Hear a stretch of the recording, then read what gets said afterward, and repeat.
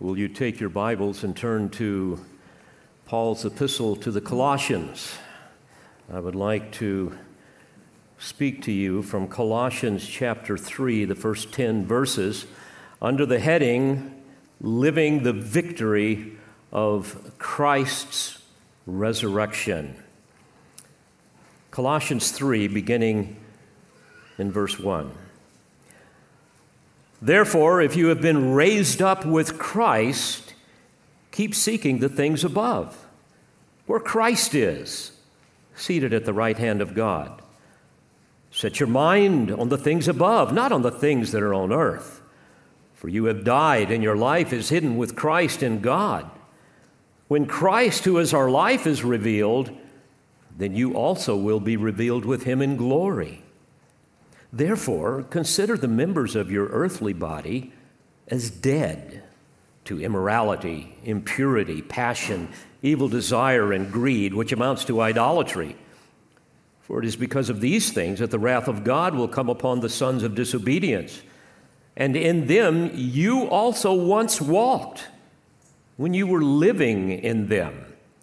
But now you also put them all aside.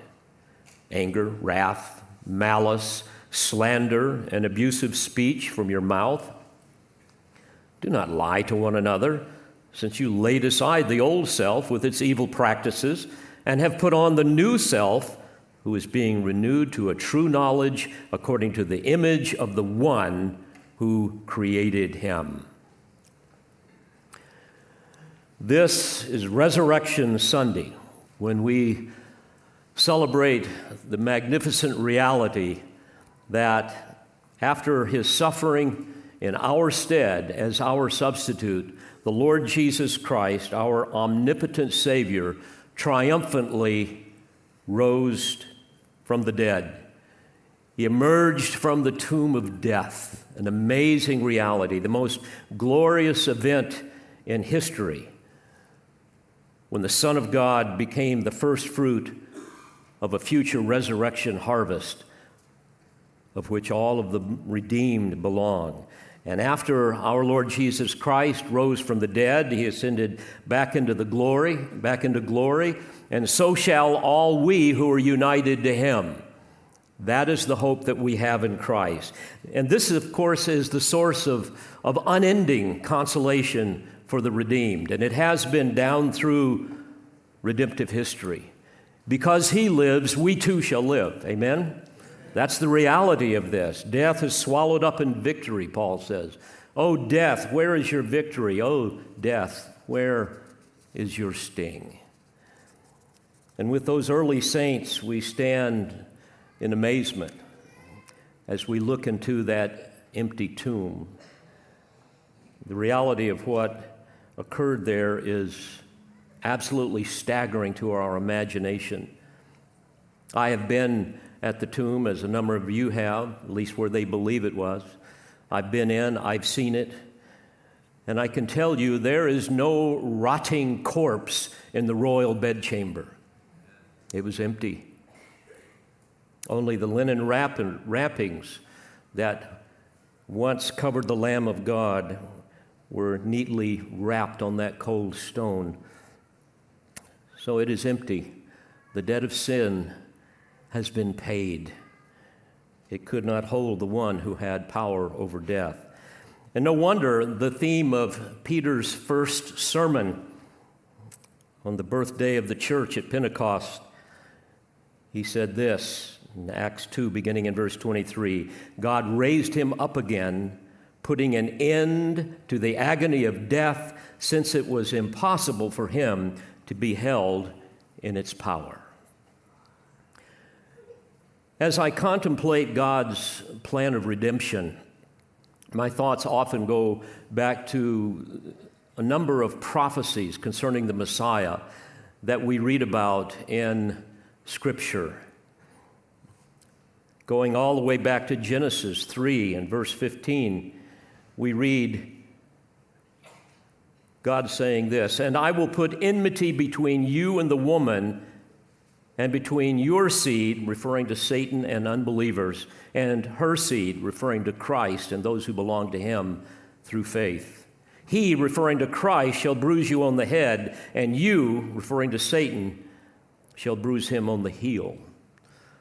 This is often called the proto-evangelium, meaning the first gospel, the first hint of a good news.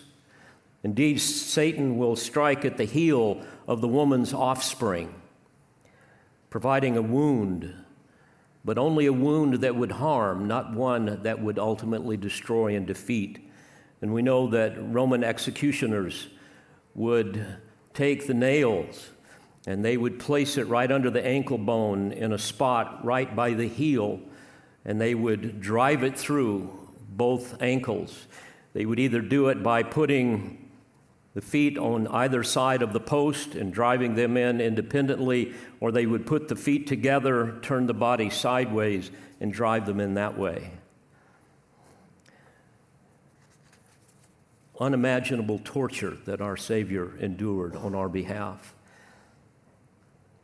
However, we see that the woman's offspring, the Lord Jesus Christ, would render a fatal blow to Satan, crushing his head, symbolizing defeat. And he did this on the cross and in the resurrection. And all through the Old Testament, we see prophecies concerning the Lord Jesus Christ.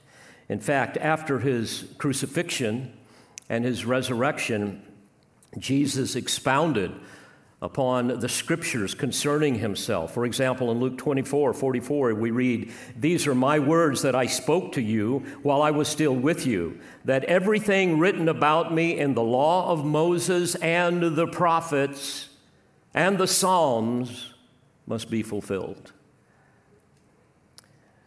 On this resurrection morning, I think it's appropriate, very fitting, that we remember some of the magnificent symbolism that we see in the Old Testament sacrificial system.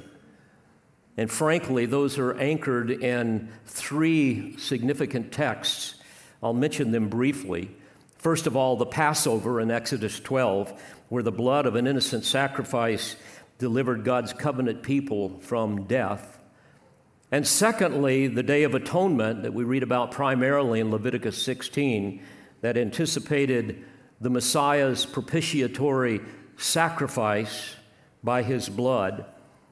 And probably most importantly, the text that we find in Isaiah chapter 52, beginning in verse 13 through Isaiah 53 and verse 12, sometimes called Isaiah's Gospel.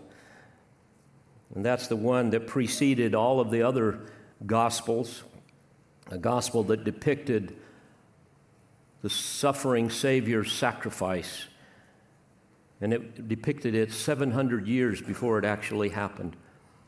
In fact, we read in Isaiah 53, verse 4, "Surely our griefs he himself bore, and our sorrows he carried. Yet we ourselves esteemed him stricken, smitten of God, and afflicted. But he was pierced through for our transgressions, he was crushed for our iniquities, the chastening for our well-being fell upon him, and by his scourging we are healed." It goes on to say, "The Lord has caused the iniquity of us all to fall on him." And I want to remind you this morning that Christ's death corresponded with the ritual of the scapegoat that was performed on the Day of Atonement, Yom Kippur. On that day, the high priest would first secure the necessary sacrificial animals, a bull for his own sin offering. He would also get 2 male goats for the people's sin offering, and also 2 rams, one for a burnt offering. And he would then slaughter the bull for his own offering. And I might add that these sacrifices were deliberately gruesome. There was blood everywhere, to be a graphic reminder of the hideous nature of sin and the fact that only the shedding of blood would bring remission of sin.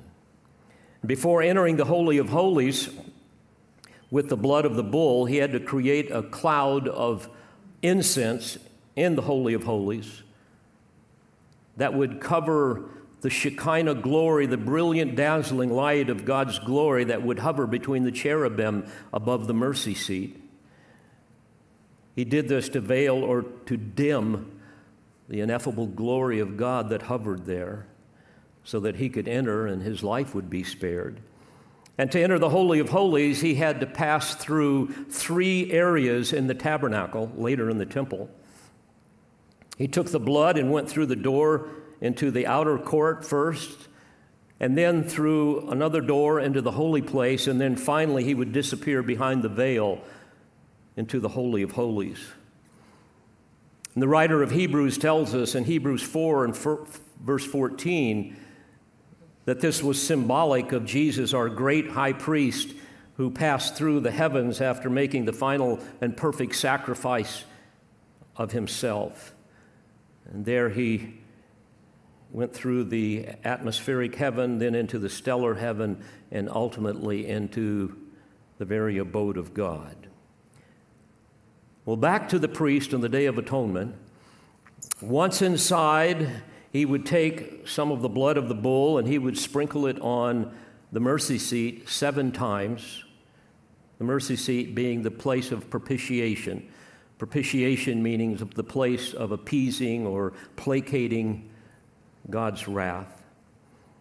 And there, the justice of God would be temporarily and symbolically appeased because all sin must be punished. And I might remind you that atonement that was made symbolically there and later on in reality with Christ means that a payment had to be made. There had to be a moral or legal repayment for a fault or an injury. That's what atonement is all about. And atonement always involved 2 things, satisfaction and substitution.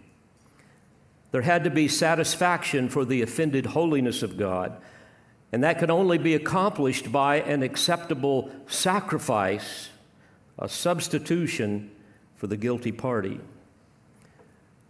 So all of this is being symbolized in what occurred on the Day of Atonement.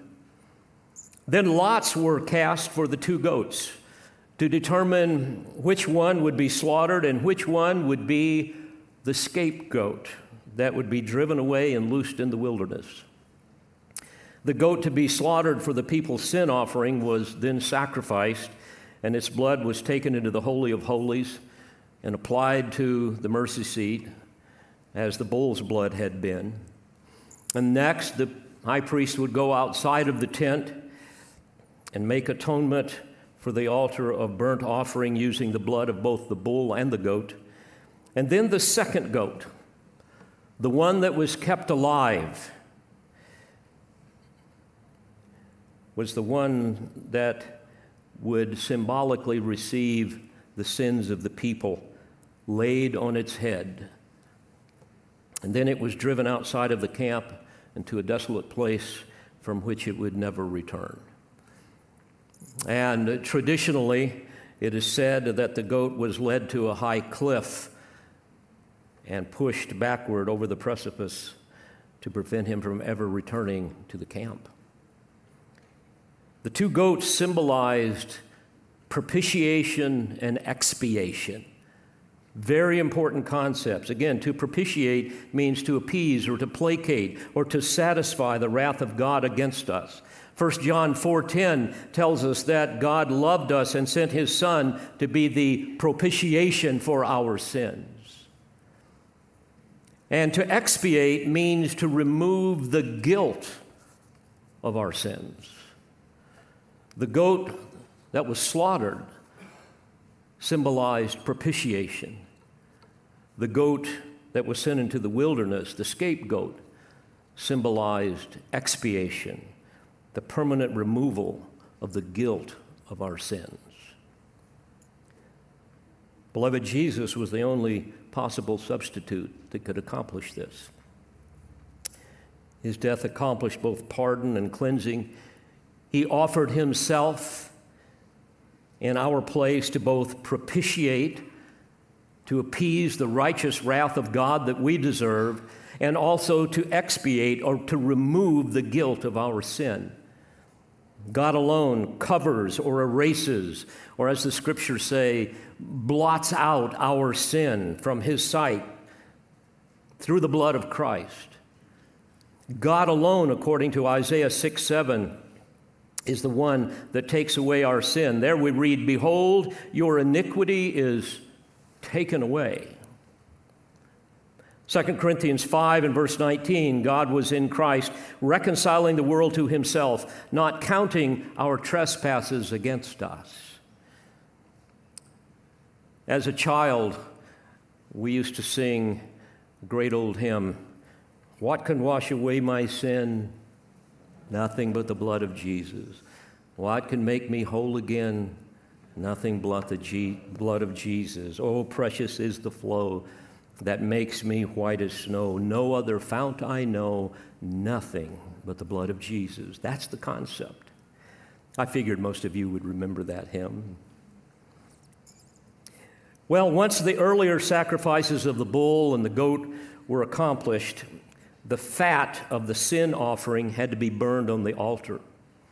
And then the remains of the bull and the goat had to be taken outside of the camp, away from the people, to be burned. The priests could have no part in the sins of the people. They were not allowed to eat the meat of the sin offering on the Day of Atonement.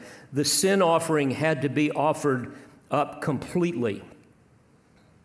So instead of eating the remains of the animals, they were taken outside of the camp and they were burned.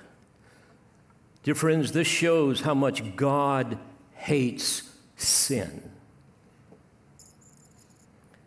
It is so defiling, so reprehensible, that not only must it be punished, but also removed from the very presence of God and from among the people of God.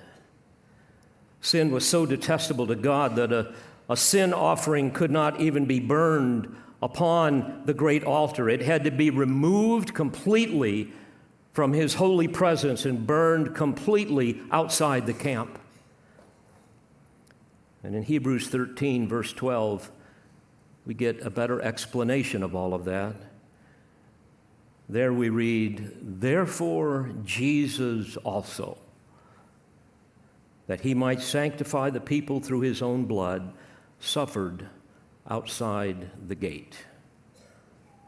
So let us go out to him outside the camp, bearing his reproach. For here we do not have a lasting city, but we are seeking the city which is to come. Well, all of the rituals and sacrifices of the Day of Atonement had to occur year after year after year after year. A foreshadow of a permanent cleansing of God's people. One that had to be accomplished by a better priest. One that had to be a better sacrifice. Until finally, on the cross of Calvary, the Lord Jesus Christ cried out, "It is finished." Well, the Old Testament prophecies also predicted Christ's resurrection, as did Jesus himself. And as such, the Father accepted the atoning work of Christ's sacrificial death on the cross, which guarantees our future resurrection. As I mentioned a few minutes ago when we were taking the Lord's Supper, Romans 4 and verse 25 tells us that he was delivered over because of our transgressions, and he was raised because of our justification.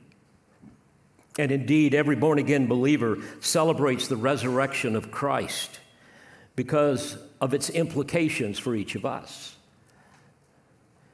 But if someone were to ask you, how does the resurrection of Christ impact your life today? How would you answer that? What difference does it make in how you live right now? Is there a dynamic power associated with Christ's resurrection that is presently at work in your heart and in your mind. I hope that's true. Certainly, if you're truly born again, it is, but what does that look like? How does that work? What would you say? Well, I hope you will have a better grasp on that as we go through this text, because this text helps us understand that. And that's why I've entitled my discourse to you this morning, Living the Victory of Christ's Resurrection. I want to look at this passage under three headings. Very simply, we're going to see our resurrection union with Christ. We're going to see our resurrection living in Christ and our resurrection hope in Christ. And I pray that these astounding realities will stir your holy affections and cause you to live the victory of Christ's resurrection for His glory and for your joy. Now, let me remind you of the context briefly here. The church at Colossae was founded by a dear brother by the name of Epaphras, who was probably saved in Ephesus, where he encountered the Apostle Paul. Paul was there for about 3 years.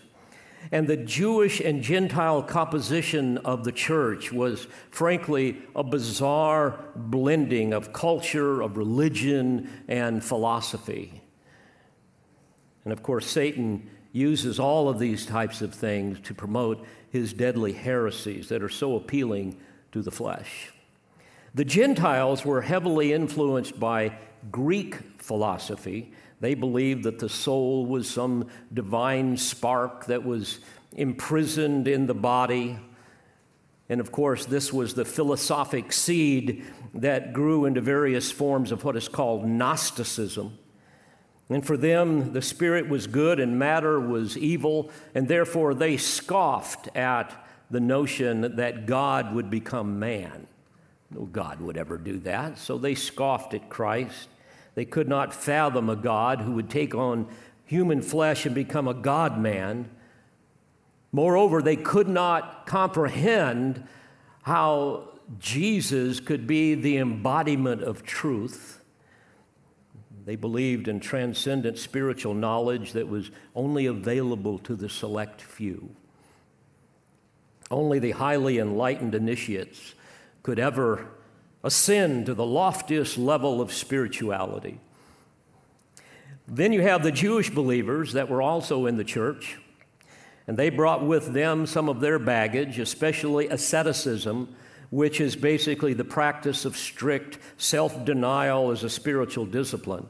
And then also legalism, which was salvation plus circumcision, plus the practice of feasts and festivals and ceremonial rituals, dietary laws, Sabbaths, and all of that kind of thing. They also believed in the worship of angels. And so the church was a seething cauldron of deadly deceptions. Well, given all of this, Epaphras, I'm sure, was pulling out his hair, if he still had some, and he went all the way to Rome to seek counsel from the Apostle Paul, who was in prison there. And by God's grace, his counsel is available to all of us in the letter to the Colossians. In chapters 1 and 2, he focuses on the whole idea that Christ should be the object of our faith. In fact, he says in chapter 2 and verse 9, "For in him all the fullness of deity dwells in bodily form, and in him you have been made complete, and he is the head over all rule and authority." So that was the focus of chapter 1 and 2. The chapters focus on, in chapters 3 and 4, is Christ is the source of our life, as we will see. Now, with that background, we look at verse 1 of chapter 3. Therefore, if, it could also be translated if then, or even with the word since you have been raised up with Christ, keep seeking the things above where Christ is, seated at the right hand of God. Now here we begin our little outline, and we see the importance of, number one, our resurrection union with Christ. If then you have been raised up with Christ, verse 1. Beloved, this speaks of a co-resurrection. Do you realize that we have been raised up with Christ? Here Paul begins with a simple and yet profound appeal. He's wanting everyone that names the name of Christ to live in conformity with your resurrection union with the Lord Jesus Christ. Stop relapsing into paganism with all of its idolatry and gross immorality. I mean, they had their own version of all the vile perversions that we see today that are being pushed upon everyone. But here, Paul is speaking primarily to Christians who were in the church, professing believers, and he wants to remind them, folks, there is no life in what the world has to offer. There is no lasting joy or peace in the gross immoralities of the culture. You're not going to find that. Don't relapse back into that. There is no eternal life in those false religious teachers that are promoting their garbage. So don't allow yourself to be enslaved to those things once again. And of course, the real issue is, well, how can I do that? And the answer is because you have been raised up with Christ. There is a power that is within you. You have been co-resurrected with Him. Now, physically, we exist in this world, but spiritually, you must remember, beloved, that we are citizens of another kingdom. We're aliens here. Don't ever forget that. Ephesians chapter 2 and verse 6, Paul says, we've been raised up with Him and seated us with Him in the heavenly places in Christ Jesus. In other words, we've been co-resurrected with Christ because we are in Christ. In Philippians chapter 3 and verse 20, you're familiar with this text, for our citizenship is in heaven, from which also we eagerly wait for a Savior, the Lord Jesus Christ, who will transform the body of our humble state into conformity with the body of His glory by the exertion of the power that He has even to subject all things to Himself. My mind immediately, when I read these things, goes to the appalling wickedness that we see in our culture today. And I'm reminded every time I look at it that, my goodness, I live in a parallel universe. I don't belong here. I can't identify with anything that they're talking about, nor can they understand my worldview as a believer. Again, in chapter 2 of Colossians, in verse 12, he reminds us that we have been buried with Him in baptism. It's not water baptism here. It's the idea of we've been spiritually immersed into His death and His resurrection. We've been buried with Him in baptism, in which you were also raised up with Him through faith in the working of God who raised Him from the dead. The term working translates the Greek term energeia, from which we get the English word energy. In other words, beloved, what happened at the cross is this. In that resurrection, we were resurrected with Him, and what happened at the cross is still working in us and for us right now. For this reason, Paul would say in Colossians 1:29, I labor, striving according to His power, which mightily works within me. We've got to tap into the power that we already have. At salvation, according to Romans 6 and verse 6, our old self was crucified with Him, that our body of sin might be done away with, that we should no longer be slaves to sin. We became, according to 2 Corinthians 5:17, a new creature. The old things passed away. Behold, the new things come. Again, we have a whole new disposition, a new nature. God has radically changed us so that we can live a life that is pleasing to God, a life that is pure and holy. And this is such a magnificent blessing that we possess. And it's for this reason that Paul prayed earnestly for the saints at Ephesus to grab a hold of this. And that's my passion for each of you this morning. I want you to really grab a hold of this, if you will. In Ephesians 1, beginning in verse 18, he says, I pray that the eyes of your heart may be enlightened. I want you to see this. Then he goes on to say, how he longed for them to know, quote, what is the surpassing greatness of his power toward us who believe.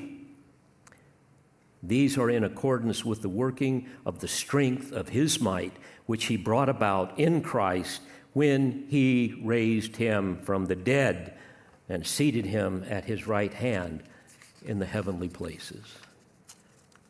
Colossians 2:13, he made us alive together with him. In other words, we no longer live in the realm of the spiritually dead that have no capacity to respond to spiritual truth. A spiritual transformation has occurred. The magnificent doctrine of regeneration, where he raised us from spiritual death to spiritual life. That instantaneous supernatural impartation of spiritual life to a spiritual cadaver. That's what he has done. And he's telling us here that Christ's resurrection is our resurrection, and it should therefore be our motivation for godliness. And it is indeed the power thereunto. And so we need to let these things stir our heart to live obediently for the glory of God and thus enjoy all that is ours in Christ Jesus. The world steals all of that away when we get sucked into it. We must be careful that we don't forfeit the blessings that are ours in Christ.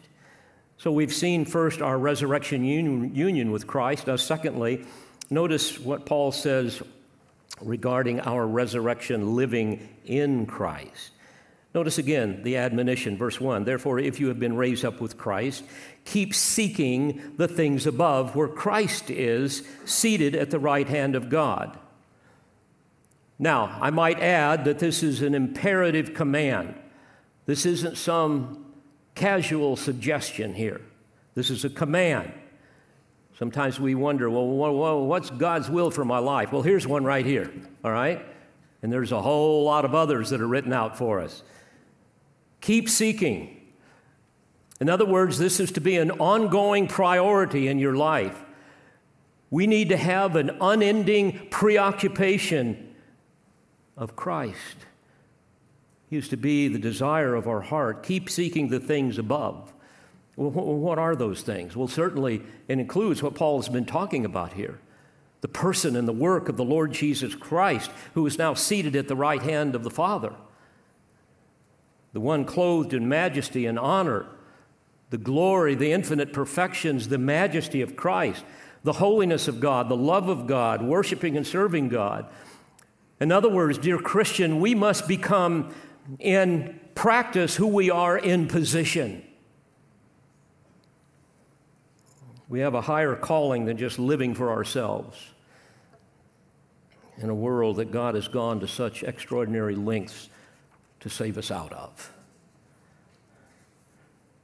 I might add that it is our separation from the world, not our similarity with it, that draws people to saving faith in the Lord Jesus Christ. Don't seek the pleasures of the world. Just enjoy what God has given us. Don't be consumed with all of the needs that we think we have to have in the world.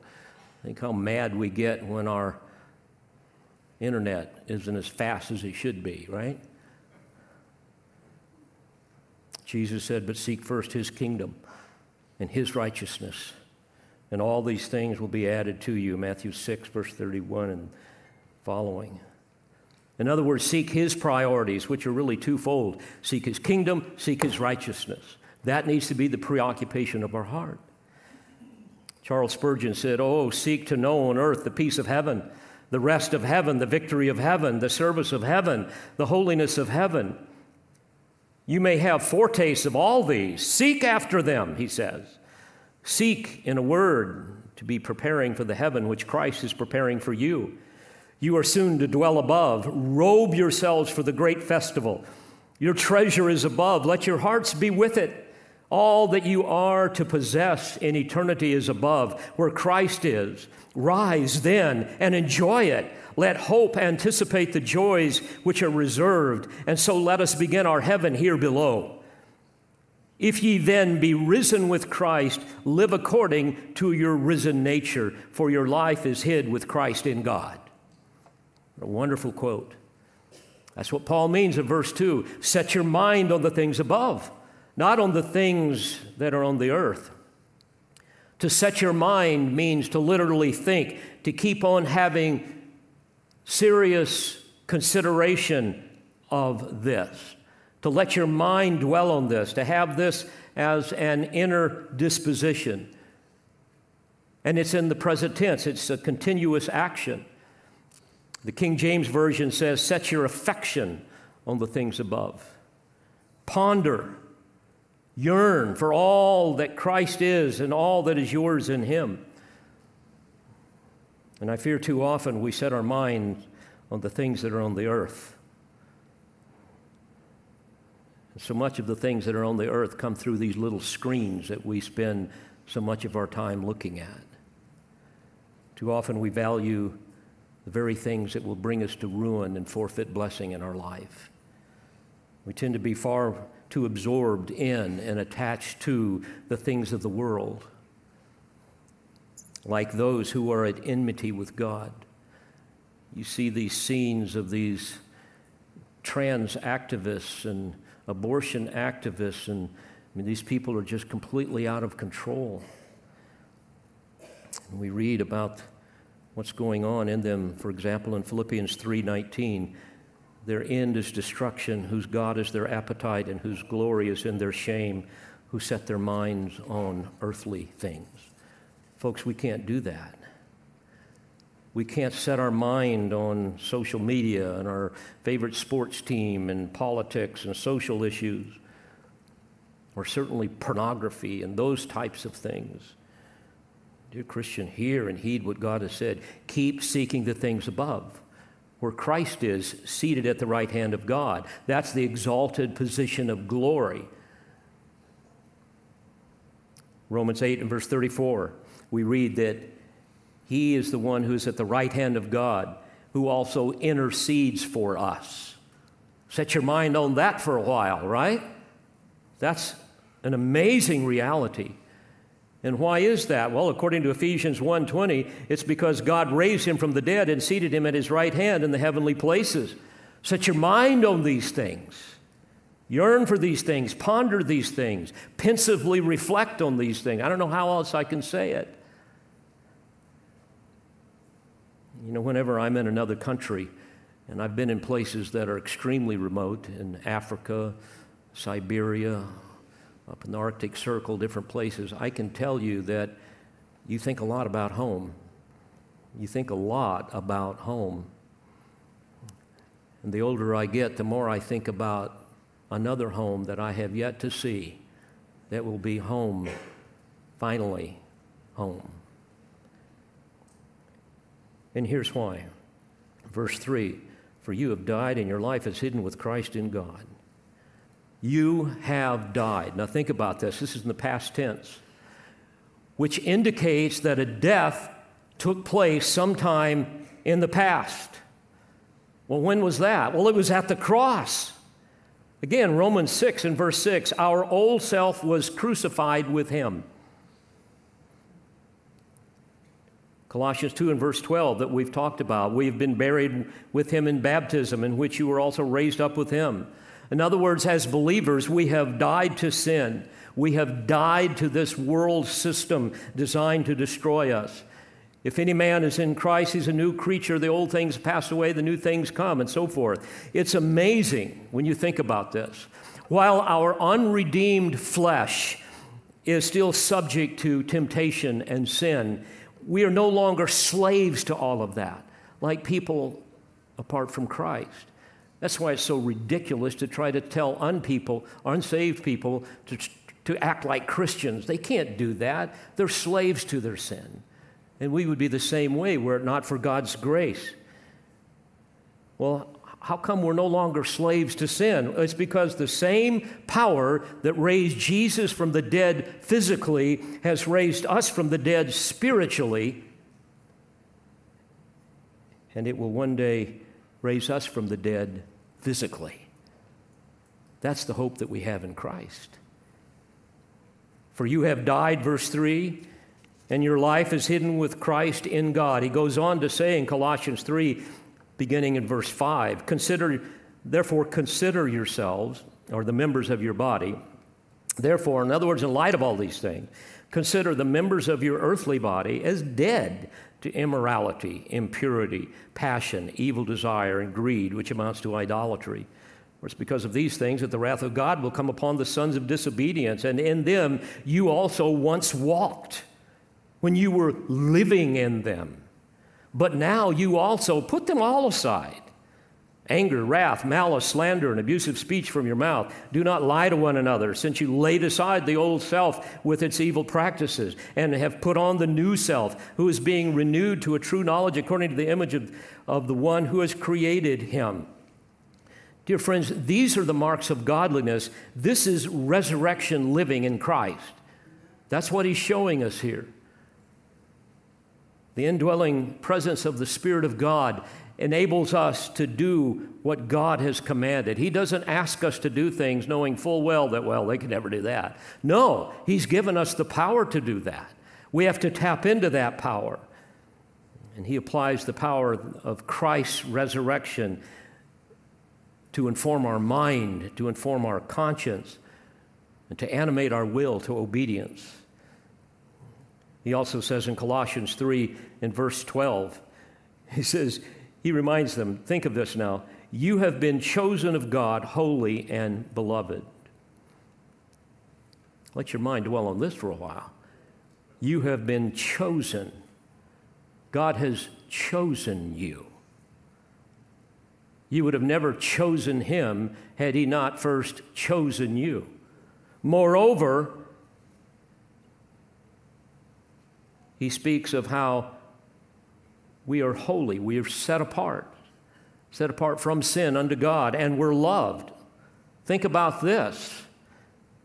So he goes on and says, therefore put on a heart of compassion, kindness, humility, gentleness, and patience, bearing with one another, forgiving each other. Whoever has a complaint against anyone, just as the Lord forgave you, so also should you. See, again, he's listing here what it is to live according to the resurrection of Christ.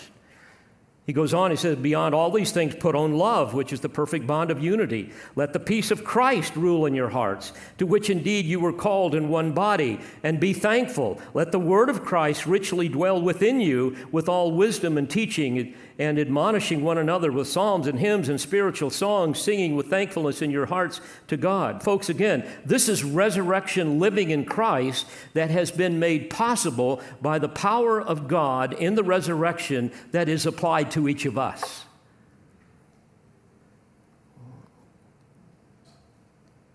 I wish I could see the looks on the faces of those Colossians who are wondering, my goodness, really? All of this? All of these spiritual truths? I thought that only special people could have access to these things. And Paul is basically saying, look, this is revelation coming from God. There's no need for all of this esoteric, mystical, hidden, secret knowledge from these false teachers.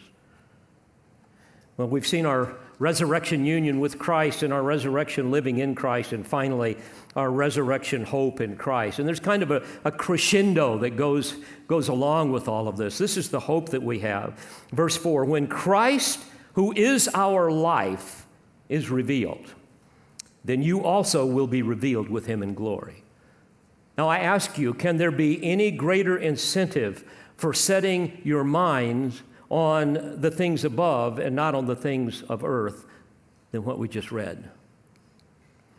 Paul says in Philippians 3:21 that Christ himself will transform our lowly body to be like his glorious body.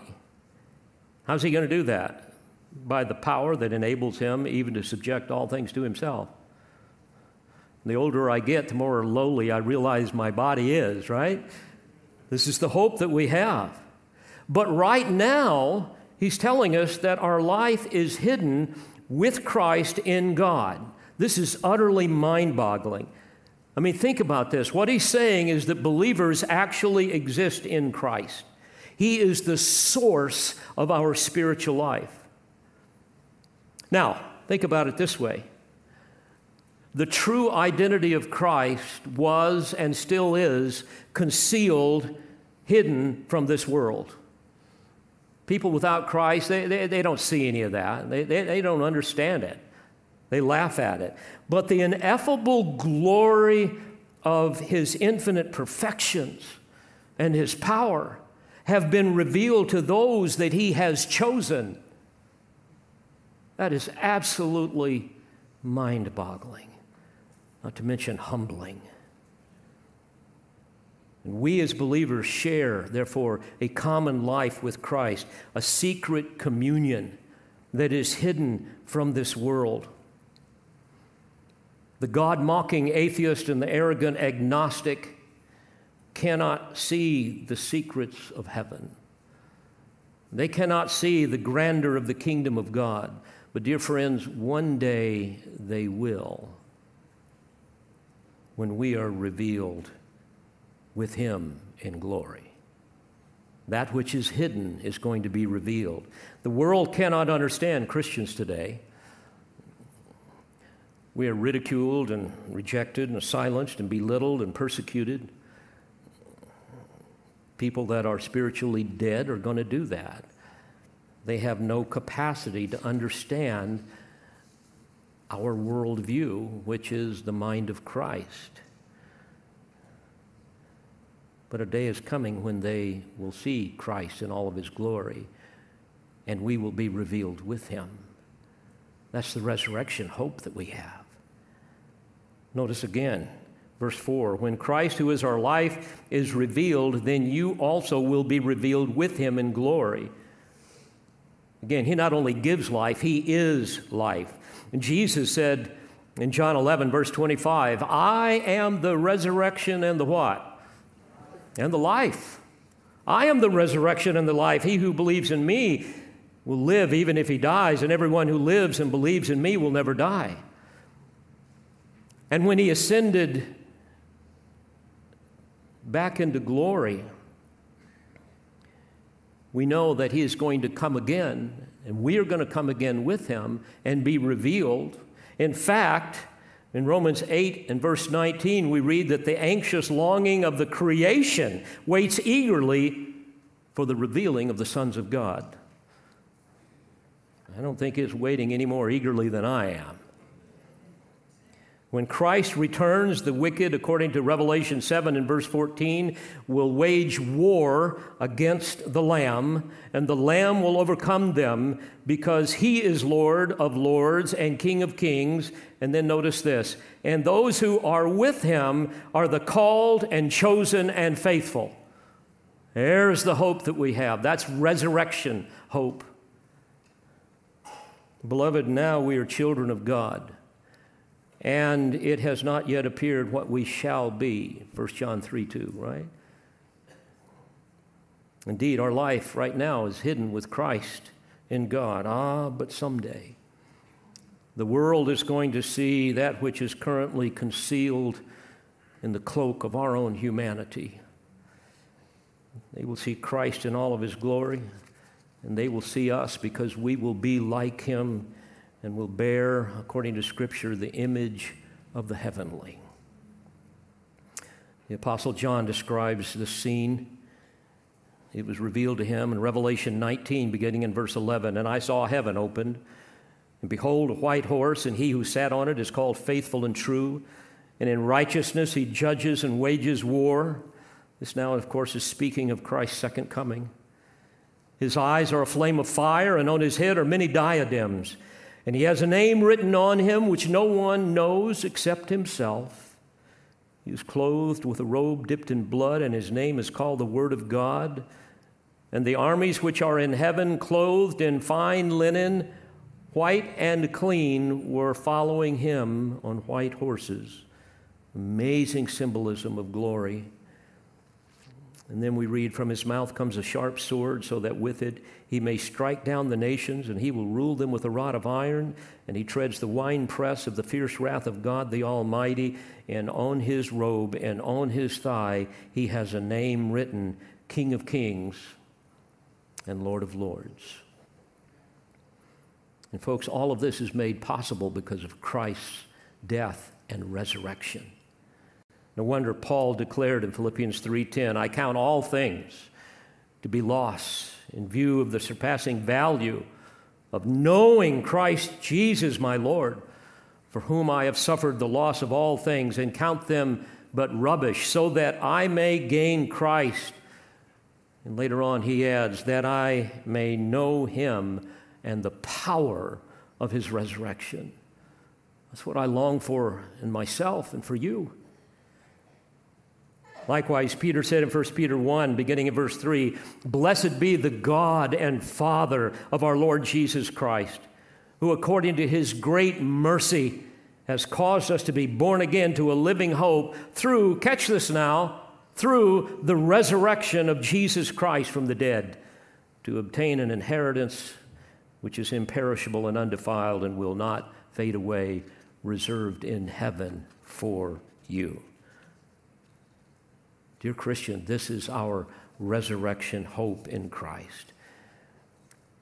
I want to close with these thoughts. Our world is a powder keg ready to explode.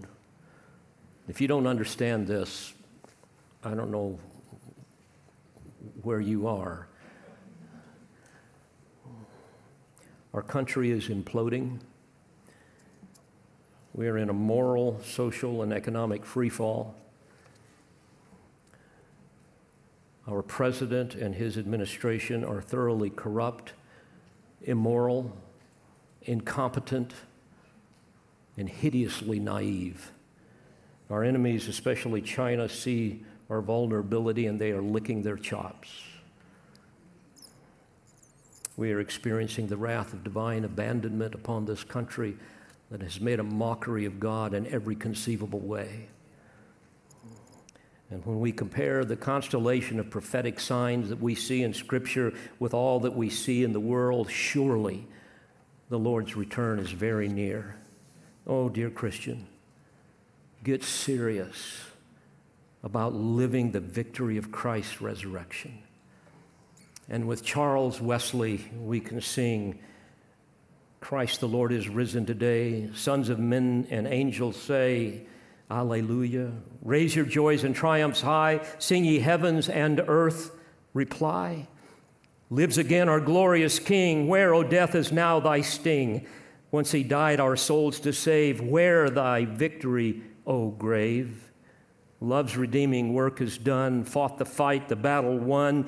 Death in vain forbids his rise. Christ has opened paradise. And then finally he says, soar we now where Christ hath led, following our exalted head. Made like him we rise. Ours the cross, the grave, the skies. Alleluia. Father, we thank you for these eternal truths that you have revealed to us because of your great love for us and your desire for us to be not only reconciled to you, but to enjoy your love, to find our greatest delight and satisfaction and rest in you. And I pray that indeed by the power of your Spirit, that will be accomplished through your word even yet this day.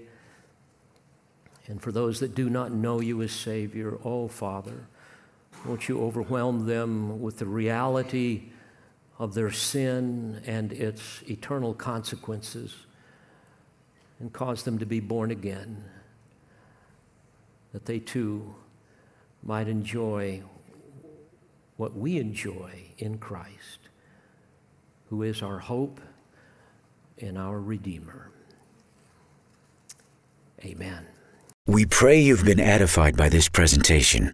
You've been listening to the teaching ministry of Calvary Bible Church in Jolton, Tennessee. For more information on Calvary Bible Church or for more audio, please visit our website at cbctn.org.